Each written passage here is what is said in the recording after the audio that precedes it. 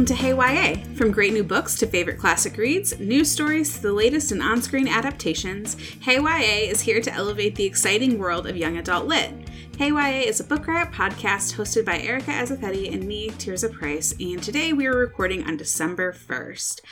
Before we want to dive in, though, I do want to tell you a little bit about something cool we've got going on at Book Riot. If you are looking for the perfect gift for the book nerd in your life, then we have got it. It is called Tailored Book Recommendations, TBR for short.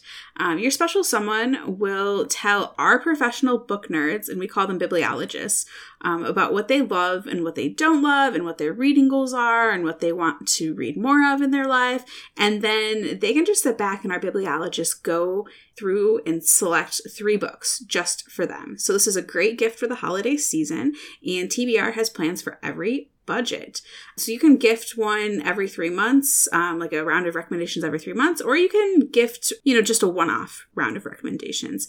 There's options for hardcovers, which you'll receive in the mail, or if you just want to give those recommendations, which are sent via email, there's a recommendations only level, perfect for you. So you can visit mytbr.co/gift to give the gift of books. That's mytbr.co/gift.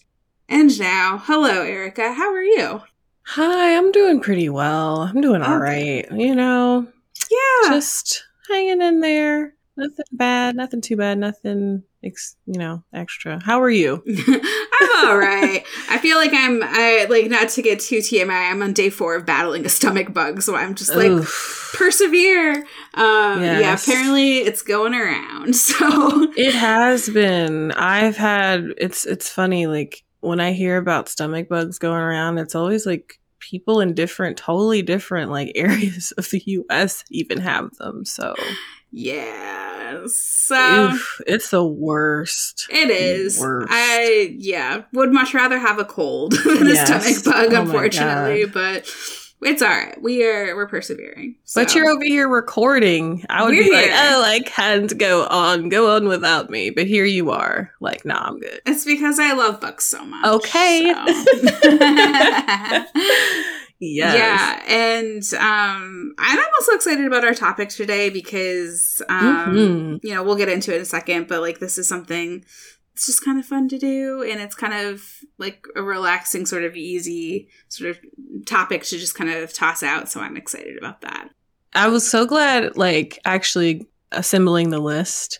I was like, oh, this is such a good idea. I believe it was your idea, and I was like reliving, because I chose some, well, we'll get into it, but it's a good topic, let me say. Yeah. I love it. So we will get into it, but first I want to tell you a little bit about our news article of the day, which I pulled the link from Publishers Weekly, but there is a brand new bookstore in LA called Annabelle's Book Club. And what's fun about this bookstore, which is called Book Club, is that it is basically like this YA-focused bookstore, and it was opened by a 16-year-old, Annabelle Chang.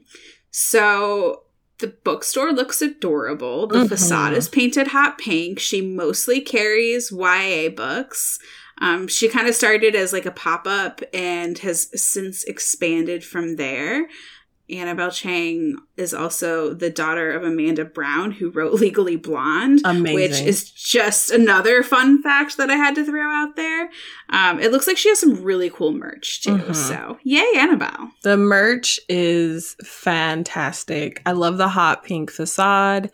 My only complaint is that it's not on the East Coast. How dare. I know.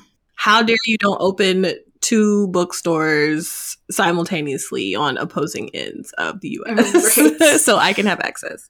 It's super cute. Yeah, you have to go to L.A. to see it. It's in Studio City, it looks like. I don't know L.A. geography. So if anybody does, I assume that means something to you. But yeah, it looks super cute. And we love supporting, women-run bookstores, especially ones that look as cute as this one. And side note, but the article you linked mentions that she had an interview with a certain someone, a certain Miss Tirza, Miss Price. Okay. Yeah, she's I think I think it was on her Instagram account. And I'm like stretching back because it feels like a year and a half, probably at least, that this happened. But yeah, I just think it's really cool. And I love seeing like the passion for YA and young readers and like how they take that and like find their own sort of passion in life. When I was 16, I was a book blogger and I was like, this is like, I just love YA so much. All I want to do is read YA and work with YA. And now I do, which is really cool. So it's kind of neat to see like the next generation do that as well. I love it. Yes. That's so cool. Yeah. And it looks like there's like a little reading nook in there. It looks so cute. So there's a ladder. I mean, come on. I mean, perfection incarnate. Yes. I would love to do an event there if I'm ever in LA. Looks cute. Yes. All right. So before we get into our topic of the day, let's hear from our first sponsor.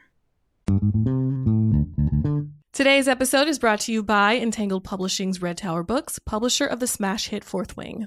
You'll only cross these blades once in a page-turning new tale of revenge, strategy, and so many lies.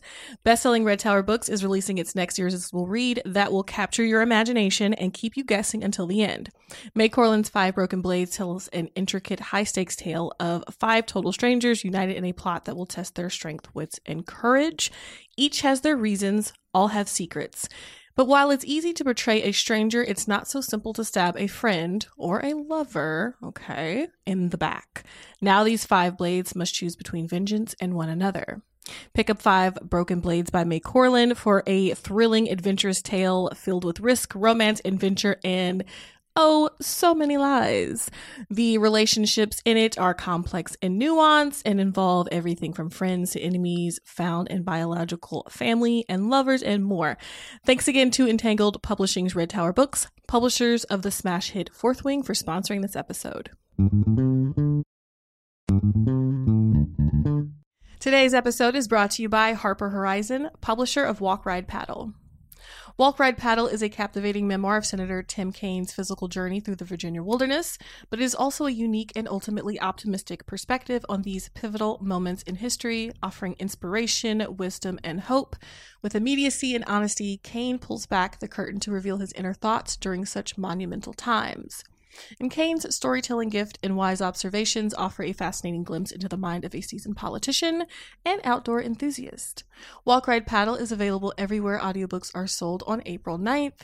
It is narrated and written by Tim Kaine, Virginia Senator and former Democratic vice presidential candidate. It's a compelling account of one man's journey across hundreds of miles of Virginia wilderness and a moving testament to the optimistic spirit of America. So make sure to check out Walk, Ride, Paddle by Tim Kaine. And thanks again to Harper Horizon, publisher of Walk, Ride, Paddle, for sponsoring this episode.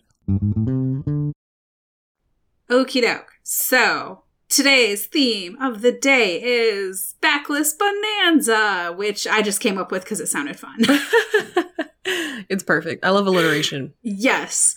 And really, like, the idea was to come up with something that, highlighted some of the backlist books that are so awesome and amazing, because we spend a lot of time talking about brand new books and hyping up recent releases. So I just thought it might be fun to throw it back by chatting up books that have been out for more than a year that still deserve some love and hype. And yeah, there's a lot of really great books. And I don't know about you, but sometimes when I read a book and I read it like not necessarily in the year that it came out, and then I just read it for fun, so I'm not always reading it for, like, a certain theme or for the podcast. So it's also nice to just pick some books that I can't guarantee that nobody on this podcast has ever talked about them, because this podcast has been running for a while and it has had previous co-hosts that are no longer with us. But I tried to pick books that I thought we haven't talked about recently. Yeah. No, yeah, it was such a good idea. And as I was about to explain earlier, I decided to look in my Goodreads and go like way, way back to when I was like young adult age, like the, target audience age, and even like a little before.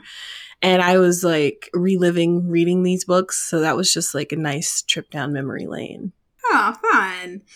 Yeah, I also did a little bit of paging through my reading log spreadsheets, and I didn't go like way back, but I mean, I could have. That might be like another time that we like jump in the way back machine and be like, what did we actually love when we were teenagers? That'd be fun. But yeah, these are really good books, and I think you had a really interesting question for the both of us, which is we should discuss how our reading has changed over the years. Yes. How about you? I noticed in looking at my older Goodreads entries or whatever, back when I was like 12, 13, 14, 15, 16, some of these books are from that time. And I noticed that a lot of things have carried over from then. I read a lot of like fantasy. I think that I read longer fantasy books, like more like I guess what you would call like epic fantasy, I feel. Now I'm into more like, I read more like magic realism and more like fantasy standalones or just duologies. I was like into, series and stuff. Also, I noticed, I think I read a little more historical fiction back in the day. So those were the two things I like. And I also feel like for young adult, I feel like my reading was not very diverse. And that is possibly because I wasn't paying attention. Like, I didn't know who the authors were. Like, I didn't know anything about them, really. I was more so, how I would pick books was like, the cover attracted me and then like the blurb on the back. And also, I feel like, so that's part of it. I wasn't thinking about reading diversely. And also, when I was like, 13, also, publishing is not, still has issues with diversity. So the issues with diversity were even more pronounced back then, I imagine. Yeah. But I read very diversely now.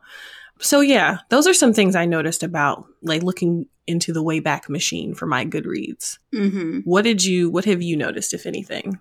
Well, I definitely agree that I read way more diversely than I used to. And that is partly just like awareness, and partly because I track my reading a little bit better. And because I track my reading better, I read more intentionally. When I was a teen and up until like my early 20s, I read almost exclusively YA, which is not a bad thing, but I did slowly start to branch out, and I read way more genre fiction, I think, than I did back when I was a teenager. Like, I still read a lot of fantasy, but there wasn't as much really great YA fantasy out there as there is now. And I really liked contemporary books, so I read a lot of those. But I read more mysteries now. I read more adult fiction. So it's more of a balance for sure. But yeah, I still like reading all sorts of things. And you've got like one of my, I think I read more historical fiction too, which I love historical fiction. I should make a point to read more of it. But you have one of my favorite historical fiction titles on your list that you want to talk about. So I'm excited. Oh, yes. I think, I was about to be like, I know which one it is. I'm like, it's the only one. Yeah. It has to be that one. Yes. I read that one a minute ago. Ooh, yeah. No, it's been a very long time for me too. So I'm actually like, I should reread that. Yeah, it was a good one. So it's interesting to look back and see the differences. Yeah, for sure. Good topic. And I was like, ooh, I was, like I said, I was reliving like when I read these books. Yeah. Yes. It's exciting. So, okay. Do you want to kick us off then? Yes, I will start off with the one I believe you're referencing. It's A Northern Light by Jennifer Donnelly. And again, I read this a while ago. Literally, I was like 12, I think. 12 or 13 when I read this. And I don't know what it was about the book cover that attracted. Well, it just looked pensive. I was into like, ooh, she looks like she's like deep in thought. Yes. And the book blurb was right up my alley because like I said, I really liked historical fiction back then. I still do now, but as you said, and I said earlier, I don't read as much of it now. But basically, this is about a 16-year-old girl. Her name is Maddie Goki, and she is like in a small town, I believe, and she needs money. And she takes a job at a hotel, and there's a guest there that asks her to burn these letters, and which is an interesting request. But then that guest ends up drowned in the lake, and Maddie realizes that the letters could reveal some things about what happened to this lady. So it's set in 1906, and apparently the murder that this book is referring to was one that inspired An American Tragedy, which I've never read, by Theodore Dreiser. Yeah. So I'm not familiar with that, but this was inspired by real events. And so it's like, I just remember this being like very well written. I saw someone mention this was like kind of like young adult literary fiction. Mm-hmm. And I just remember it being like so well written, and you follow Maddie as she's like, coming into her own, realizing things for herself, realizing things about the world. It talks about issues of racism, of sexism and stuff like that. And also, obviously, there's the mystery of what happened to this lady, the hotel guest, Miss Grace. So also it talks about, poverty and struggling to try to make it out of a situation where you're financially struggling. So I just really love this book. I think it's really good if you like historical fiction. And I don't know about you, but I feel like I don't read too many of the historical fiction novels that I come across. I feel like I don't get too many that are like right at this time period, like 1906. Yeah. It was definitely one of the earlier ones that kind of focused on this era. Mm-hmm. I can't think of anything else that was like it. And I read this book in high school, and I just remember loving it so much, and like telling my English teacher, you have to read this book. and I really enjoyed Jennifer Donnelly's. Like, I think it's funny because like I talked to the teens in my library, and they know her more for her like fairy tale retellings now they're technically YA, but I feel like they skew middle grade. And okay. I've never gotten into those, but I really, really, really love her historical fiction. So she wrote a book called Revolution. She's written some adult historical fiction. She's written another YA mystery called These Shallow Graves that's also historical and set in this time period. So I just think she's great. Yeah, These Shallow Graves. I'm looking at my Goodreads right now. These Shallow Graves has been on my to-read list for a minute. No, I think this is actually adult. I was going to say The Tea Rose. Yeah, that's her adult. That's an first adult book in her adult series, and it's so good, but yeah. It is adult. So, yeah, she's so great. She's great. So definitely pick that up if you're into historical fiction. Yay. All right, my first pick is Trouble is a Friend of Mine by Stephanie Tromley, and this book is wonderful. It is one of the few books I think that like if you are looking for a comp to like Veronica Mars, actually really meets that. So it's about Zoe. She's just moved to a new town. I believe it's been after the divorce of her parents, and she's not really happy about living in this new town. And she's thinking that she would like to move back with her dad because then she could go to a better school that will get her into a better college, etc., etc. She really just wants to fit in and be normal. But of course, like not very long after she moves in, this guy named Philip Digby, who goes by Digby, shows up on her doorstep. And he just like keeps ringing her doorbell. And she's like, what? And he's like, I need you to help me solve my little sister's kidnapping. And she's like, wait, what? And he's like, yeah, my little sister, she was kidnapped years ago. We've never been able to find her. Like, you're going to help me. Because, there's been this other kidnapping of this teenage girl, and he thinks the cases are connected. And she's like, pass. And he's like, no, you're helping me. I will be so annoying until you help me. And it is kind of hilarious because she, of course, can't say no to him.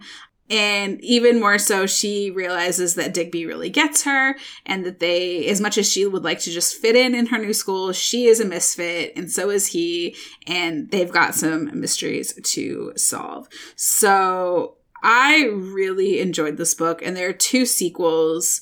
that are equally great. This, like, if you want just like a trilogy of delightful, funny, oddball YA mysteries with like this really compelling relationship at the center, highly recommend Trouble is a Friend of Mine by Stephanie Tromley.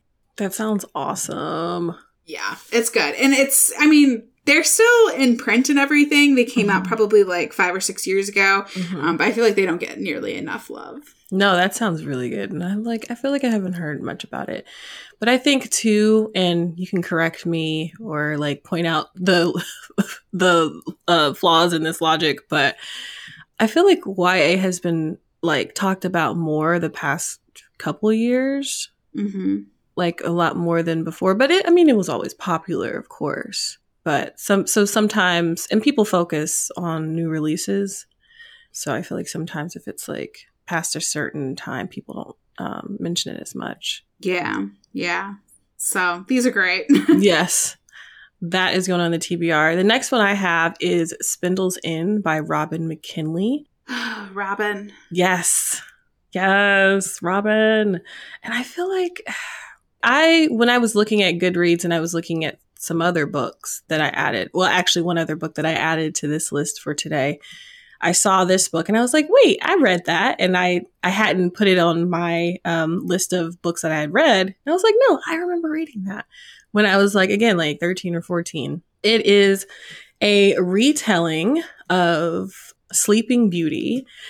And I remember it's so basically Rosie is our protagonist and she gets cursed, of course. We know the story of Sleeping Beauty.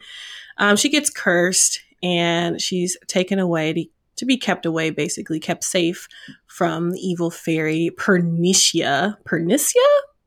I realize I don't know how to say that name. It's quite a name. Yeah, as I'm looking at it, like when you read a name or read a word versus saying it out loud, I'm like, wait, I realize I don't know fully how to pronounce that.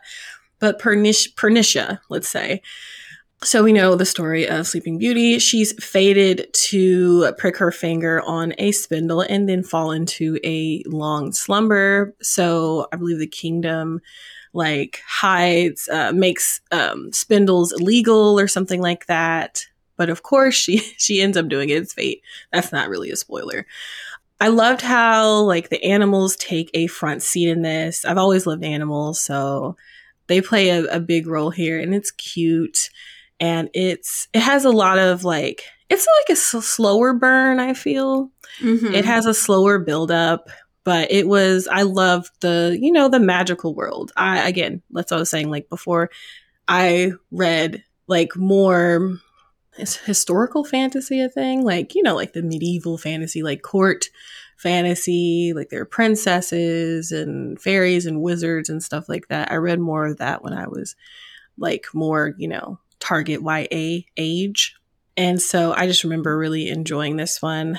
So again, it is a slower burn, but I remember enjoying the journey, and the familiarity you have with Sleeping Beauty is, comforting too. So I liked it. I liked Robin's take on the fairy tale, and so I think y'all will enjoy it too. That is Spindle's End by Robin McKinley. Yes, I love Robin McKinley's books, and I feel like she always... I read somewhere that I think she's writing again. She's writing a new book, which it's been a while. Mm-hmm. But Sunshine is one of my favorites by her, and Shadows. And I feel like a lot of my favorite books by her, I always want a sequel for. But she very famously is always I don't really do sequels unless I feel like it. And I rarely feel like it. So respect, but also, yeah. But yeah. Oh, and this one came out in 2000. So I'm this is taking it way back. Yeah. Mm-hmm. I remember reading that probably in middle school or high school. Yeah. So great.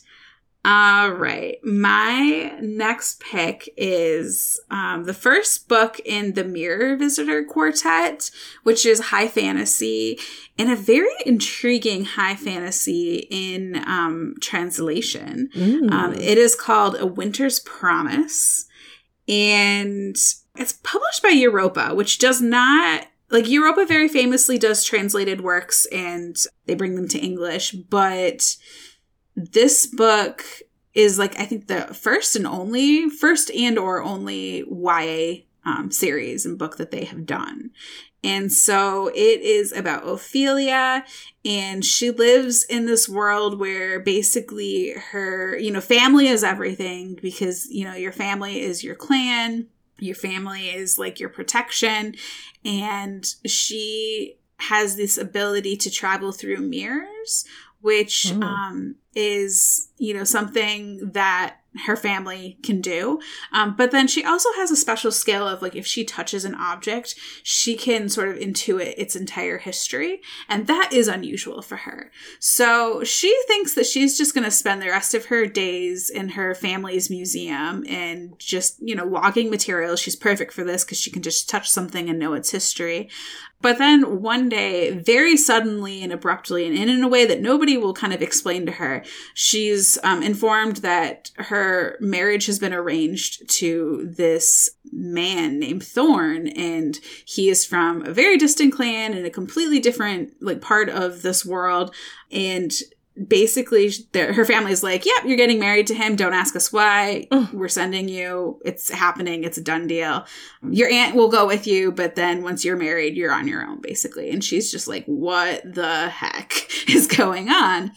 So she is whisked away to, I'm going to say, I don't know how to pronounce this capital either, Cita Celeste, which is the capital of Thorn's world, which is very icy and cold. And it's very dangerous because she realizes quickly that her marriage has political implications and ramifications that she doesn't fully understand, because she doesn't fully understand this political world.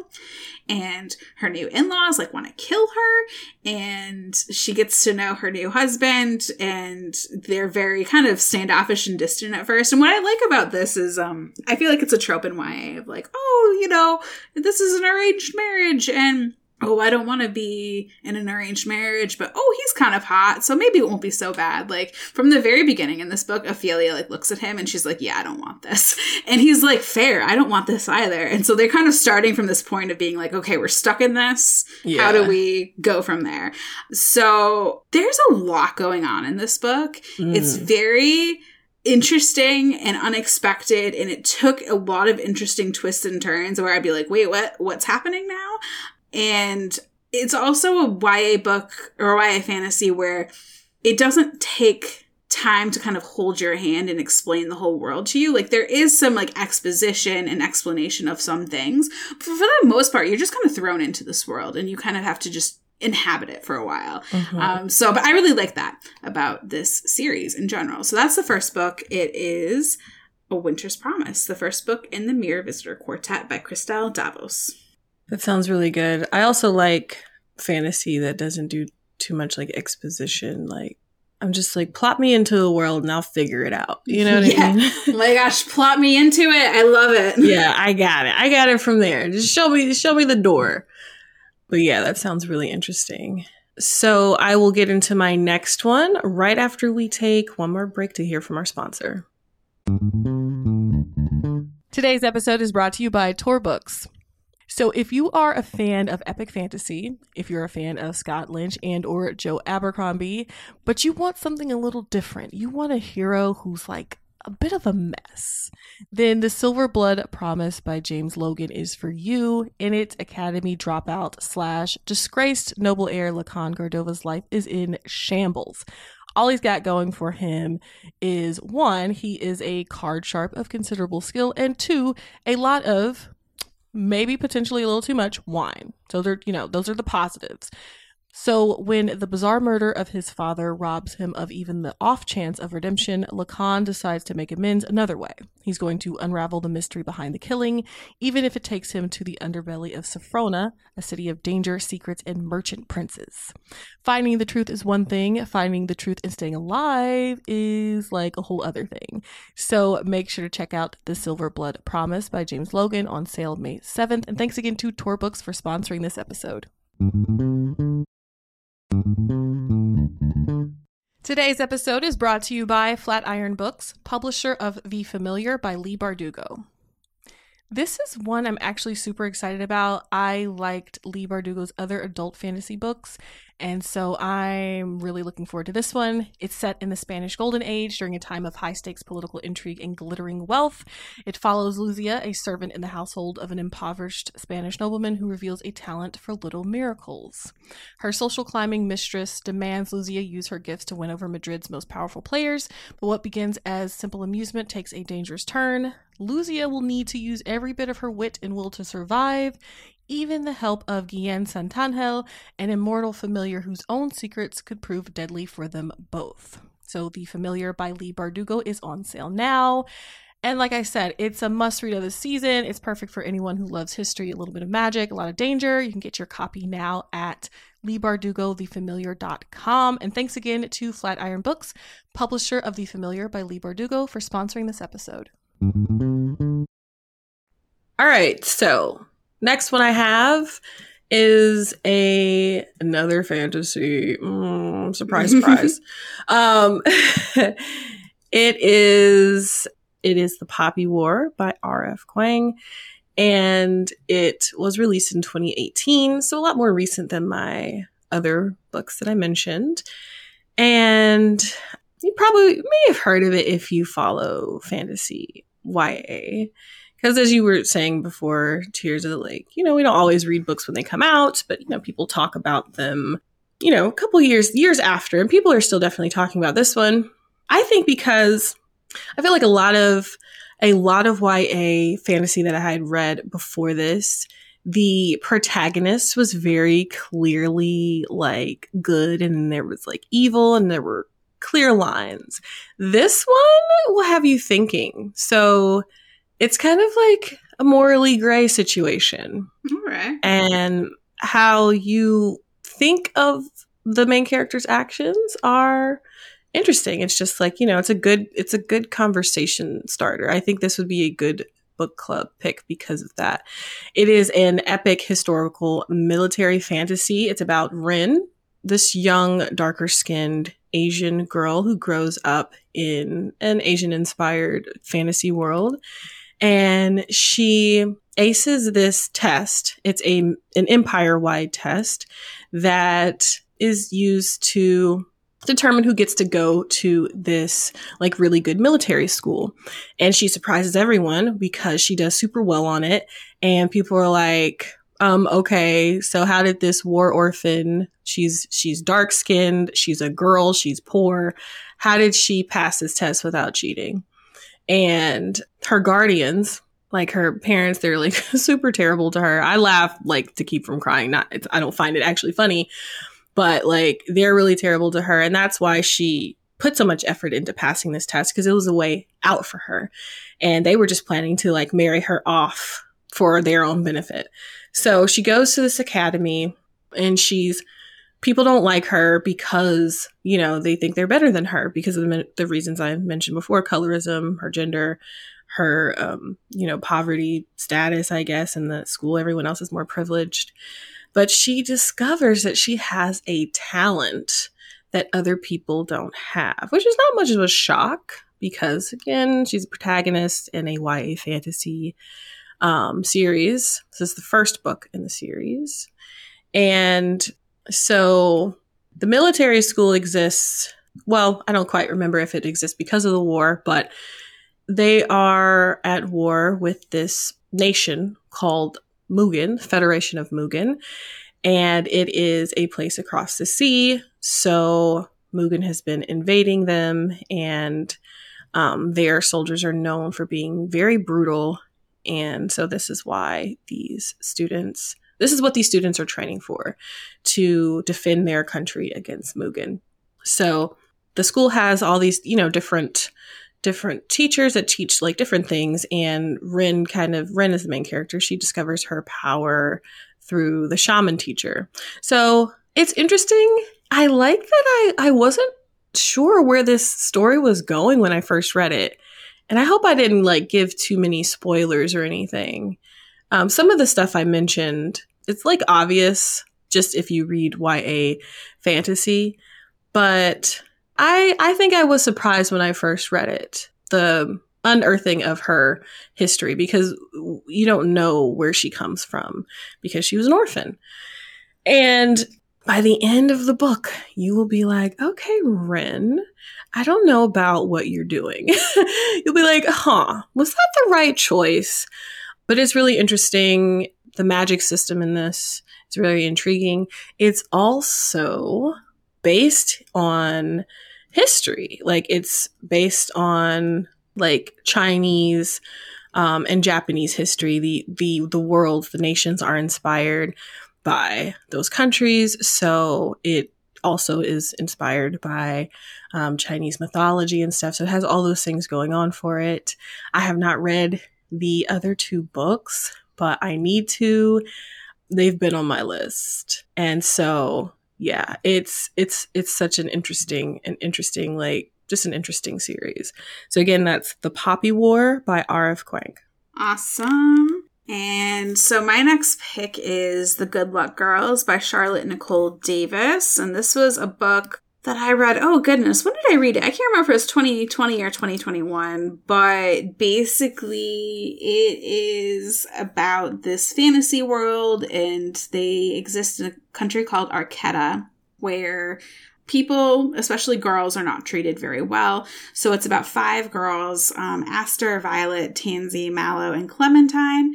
And they have been sold to a welcome house as children and branded with these cursed markings. And their cursed markings are basically like tattoos of different flowers that are on like their neck and face.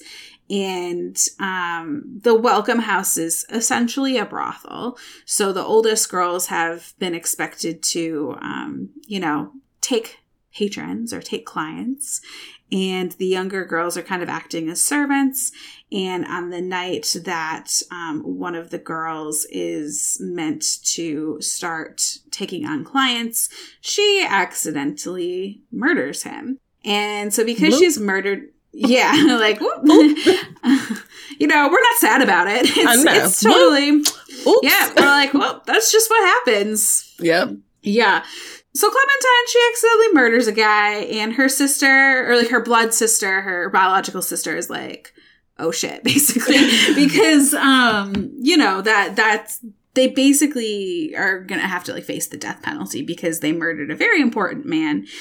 But rather than stick around to face the consequences, the 5 girls stage a jailbreak, and they get out of the brothel and they go on the run.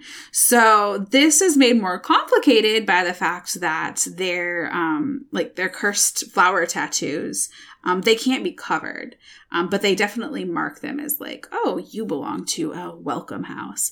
And so the magic in those is if you cover them with like a bandana or something, they start burning your skin. And so wow. they have to keep a low profile and make sure that they aren't seen. But they've got this very obvious tattoo that shows, not only identifies them as like welcome house girls, but also as like, oh, you guys are the ones that are on the run for murder. Oh my God. But they can't cover them for very long without like literally burning their skin. So, also a challenge is the fact that they're, going across this dangerous landscape that is full of like inhuman cursed creatures that want to kill them. So it's like a Western, but with fantasy. And I am intrigued by like Westerns as a genre because I grew up with like grandparents who loved Westerns and like we watched them all the time. And so, but also like I recognize that the Western genre is pretty terrible in that it perpetuates a lot of like racism and violence towards indigenous people and all, just it's like not my favorite genre because of that. But like this book takes a lot of like the elements of like the staples of Westerns, but like spins it in a completely different way. So I really liked it. It is The Good Luck Girls by Charlotte Nicole Davis. Oh, I do want to just say, because I mentioned sex work and forced sex work. Mm-hmm. There's no like sex or rape on the page in this book, but obviously that is like the weight that the girls are carrying, and I think that the author does a really good job of like discussing that without actually showing it. But just be aware if you're going into this book. Yeah, I also really like Westerns. Like, I really like Westerns, but surprisingly, well, not surprisingly, I say surprisingly, they're not very diverse historically, because there's so much room for them to be diverse. Like, they should be inherently diverse for so many different reasons. It's like, okay, y'all really went out of your way. But then I'm like, okay, that's not really surprising given the history of things. But that's why I've loved like space Westerns now, because like the new ones coming out obviously are diverse and really interesting. But that's funny. I didn't know you liked Westerns. I really like Westerns too. Yeah, I do. Yeah. And this one's like super diverse, and like the hardcover cover is really gorgeous. It has a Black teenage girl on it with like the fiery tattoo, and I think you'd really like this book. Yeah, this one is on my list. It has been on my list for a minute, so I'm glad that you talked about it. Gotta bump it up, because I don't think I've read many YA Westerns. Yeah, there's not a ton. Yeah, there's not a ton, but this is a good one. Yeah, so that sounds really good. So the next one I have is a little outside of my usual. It is Uzumaki, Spiral into Horror, Volume 2 by Junji Ito. It is a manga. It was first published in 1999. I'm not sure. Oh, yeah. I believe it was translated to English in 2002. Because I didn't see that at first, sorry. But yes, so 2002, English translation. And I read this probably when I was like 18. And it is another difference to answer my question that we were answering earlier, the differences in what I read back in the day versus now. I will also say that I was more of a little creeper back in the day. Like, I read creepier, darker things. And you said, ooh.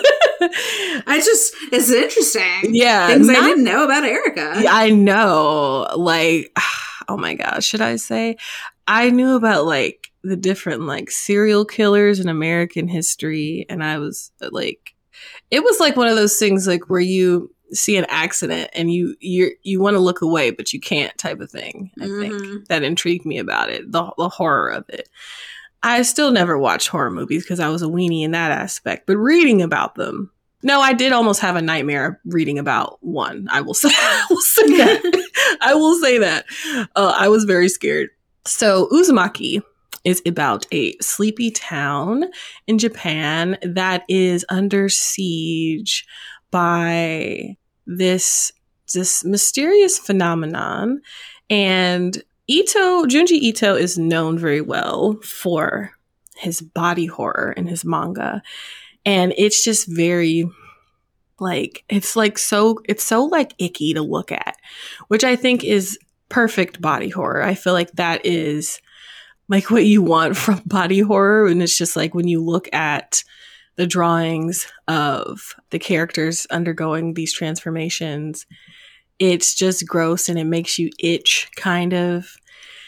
And so there is this girl, Kirei, who becomes, so this town has a secret and she kind of like uncovers it as her schoolmates start to turn into these like human snail things, which is like, again, super gross.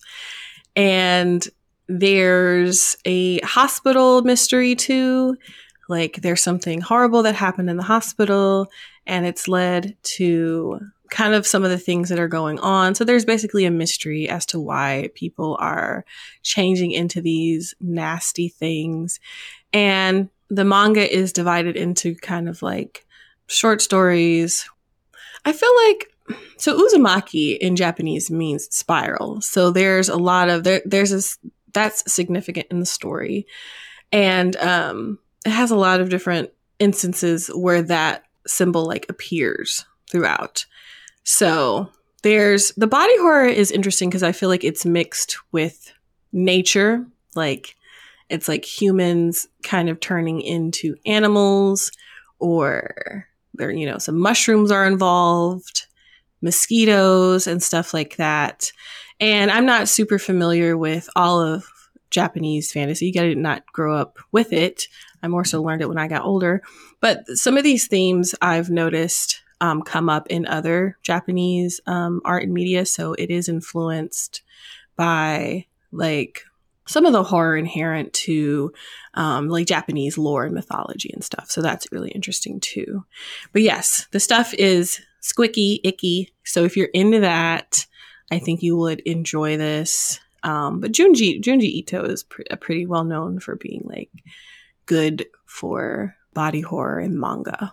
So again, this is Uzumaki Spiral into Horror, Volume 2 by Junji Ito. Interesting. I'm like, ooh, that might be a little dark for me. Yeah, it's dark, bro. Yeah, I had a phase. This is a phase. I love it. All right. My final pick is nothing like that. It is light. It is fun. Yes. It is Late to the Party by Kelly Quinlan, which came out in, I want to say, like 2020, I think. And oh my gosh, I love this book. I love this book so, so much. It is about Cody, and she is 17. And she has two best friends named Maritza and Jacori. And basically it's the summer before senior year, and they do a lot of just like hanging out and watching TV and having inside jokes, but they don't really have like a wider social circle around just the three of them. The one thing that all three of them share is that they're all queer. So Cody is, I believe, a lesbian, Maritza's bi, Jacori is gay, and somehow Maritza and Jacori decide that like this is the summer that they should like find romance. And Cody's kind of like, I mean, I would like romance, but like I don't know if we need to have like a go get dates kind of pact. But Maritza and Jacori are like right? And like I totally empathize with Cody, because I totally would have been like the person that's like, yeah, of course I want like a girlfriend, but like maybe I don't want to actually have to leave my basement. So you have to leave your basement for that? Like Trash. you have to actually try and meet new people. Pass. You have to like socialize? No thanks. No. So Maritza and Jacori are super serious though. They're like, no, we've got to meet people. We've got to find somehow to get, romance. And so they decide that they're going to crash a cool kid party. And Cody is like, no, that is not for me. And she tells them, like, I'm not comfortable crashing a party. I don't want to do it. And they basically are like, okay, we're going to go without you.